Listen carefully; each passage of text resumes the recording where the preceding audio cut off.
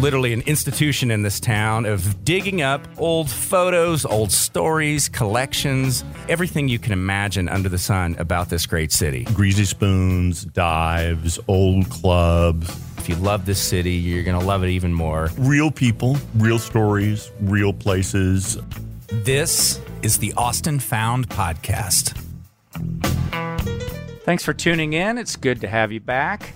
I'm going to introduce you first this time. All right. Michael Barnes. I am Michael Barnes, and you are J.B. Hager. Yeah, we're with the Austin American Statesman. This is Austin Found, a collection of short, shareable, conversational stories about unique things about this city that Michael's been collecting for how long? Oh, decades. Yeah, decades and decades, and has put them into a collection of books called Indelible Austin, which you should pick up, by the way. I think you could easily say this is one of Austin's early fine dining restaurants and destinations. Absolutely. And that's Green Pastures. Green Pastures, which sounds beautiful, and it is beautiful. It's located in a 1890s farmhouse on a fair chunk of land in South Austin in the Bolden neighborhood, surrounded by beautiful mature oaks and peacocks. Yeah. Sometimes controversial Right. peacocks. I just saw them the other day. I came down that street on my bike, and I looked to it, and there was the fearless. peacock. Yeah, they're loud too. And they're loud. But they're beautiful. Mm-hmm. So let's preserve them. It's interesting when you talk about, well, I'm going to jump around a little bit. It is now referred to as Maddie's, if you're looking The restaurant there is called Maddie's. And that is homage to Maddie Falk, who was the wife of Henry Falk, a crusading lawyer who wanted to move out there because he wanted more cows. And because this was, when it was built, it was very much country, more than 2 miles from downtown. And then even in the 1940s, it was still pretty rural out there, and is outside the city limits. I guess we haven't, if people are new to Austin, we haven't really painted a picture of exactly where it sits. Right. It's on Live Oak Street, in between South First and the railroad tracks. So on today's standards, that's very close to downtown, which is what's funny.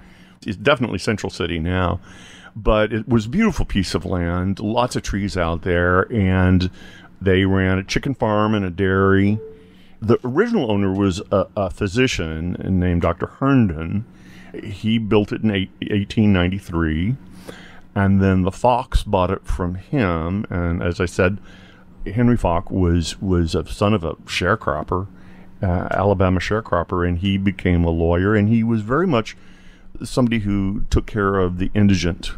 A lot of times the African Americans in the city especially were hauled into jail for whatever reason, and he would go to the jail and say, we're going to take care of this.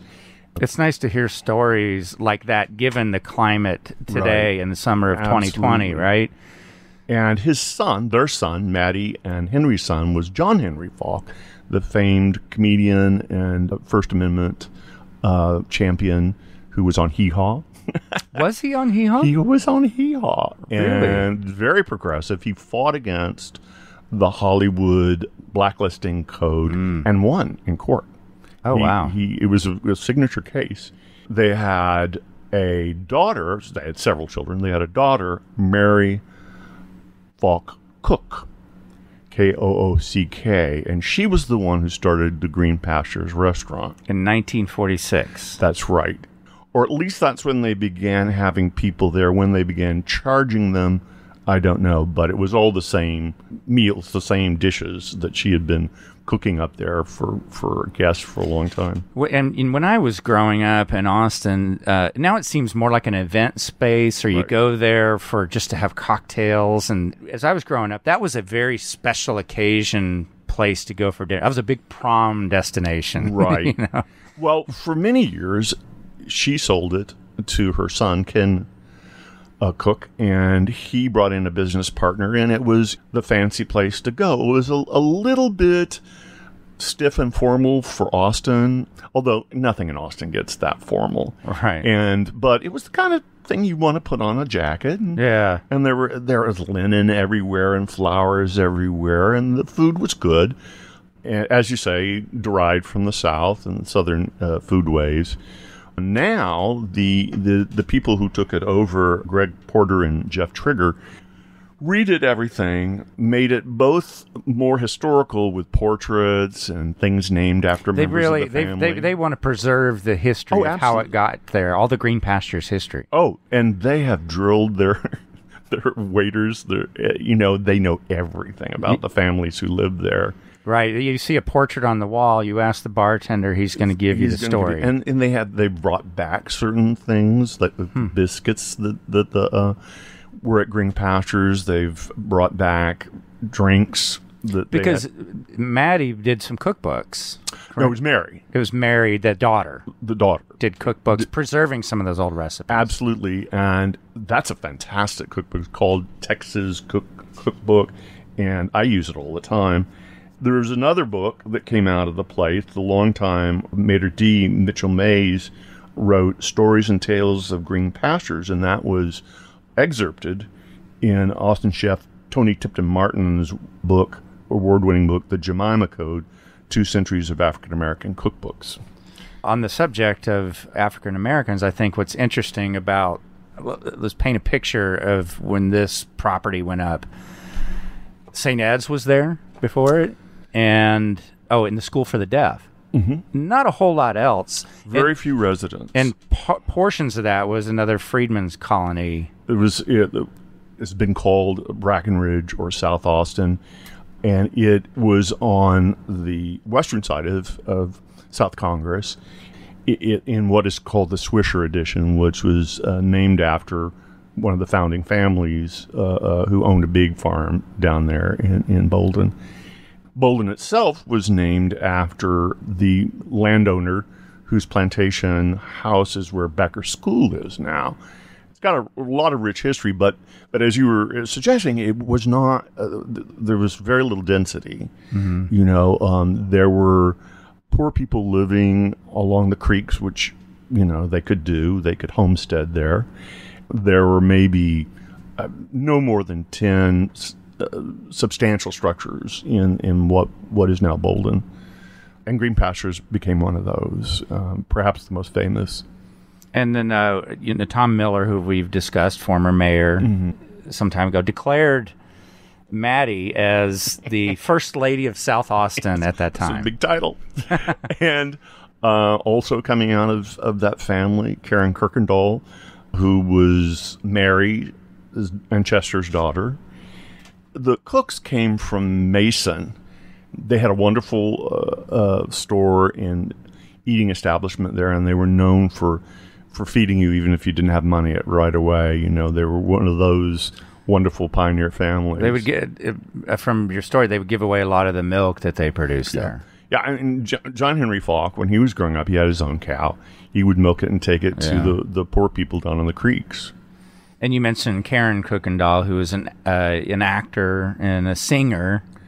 Now, I got to know Karen almost immediately as soon as I became the theater critic in the 1980s, because she was the brightest star in our theatrical firmament here. She was an incredibly striking woman who had this wonderful, strange, deep voice, and she could do anything. She was very outspoken, and she was a pal of Governor Ann Richards and all that crowd, Liz Carpenter and so forth.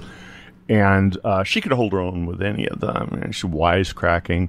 But she met her husband, Marshall. Marshall's still alive. But she grew up in that house, correct? Yes, she grew up, as did dozens a lot of people. At one time you mentioned there were 17 people. Family members living in the house. Yeah, it's a pretty big house. And there's a back house, which we'll get to next. Yeah. Well, the back house was the original house. Everybody thought it was an add-on. But it was actually, they discovered in the process of renovating it, and top preservation architect Emily Little did all of the work on it. They found out that it predates all the section that you normally see when you drive in, with the porches and stuff like that. Yeah, you see it on the way out because there's a back way out. Oh, there is. Which is odd. Yeah. It's odd that you're in a neighborhood and then you go around and sometimes can I go out that way? And you go right out the back, and that back home, the original you mentioned, had 10 fireplaces in it. At one point, I think the whole thing did. I don't know when that was, but one of the things about going out the back entrance is that painted on the staircase on each step with different words, "Be kind to those you pass on the way up, as you may meet them on your way down." What a great philosophy of life. Right? That's very good. That's very, very good.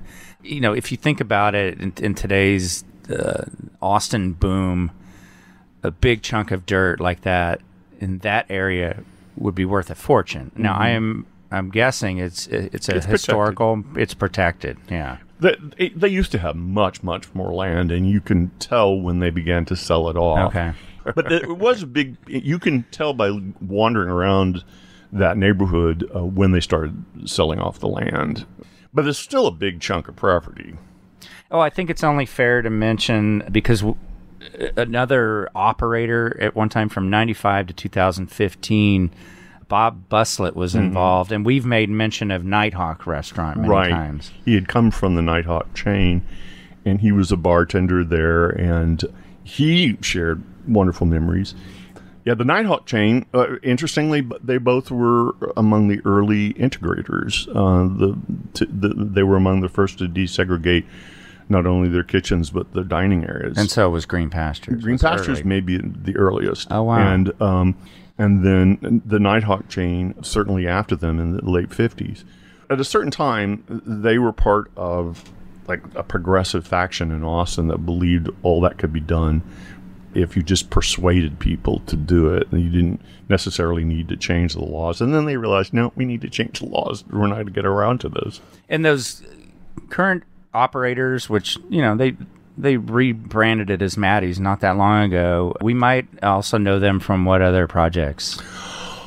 Oh, lots of things. The Driscoll Hotel, the restaurant there, and also 2nd Street. Mm-hmm. And what was the one behind 2nd Street? Oh, Congress. Oh, right. Oh, that was great. Now, talk about a special event place. Yeah. You could only afford to go there maybe once every 2 years. Right. I'm sure other people with expense accounts went all the time. I loved that place. And it just did not... It couldn't sustain itself. They're connected. The Second Bar and Kitchen and Congress were connected restaurants. Yeah. And the same kitchen.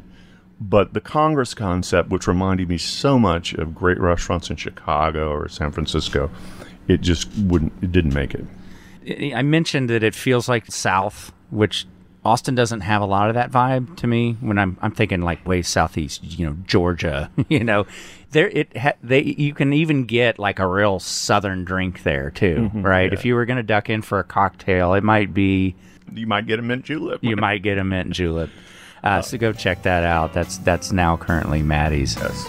Thanks for tuning into the Austin Found podcast. You can also read about Maddie's and Green Pastures in particular in Volume 2 of Indelible Austin, and pick up all the volumes while you're at it. I'm Michael Barnes.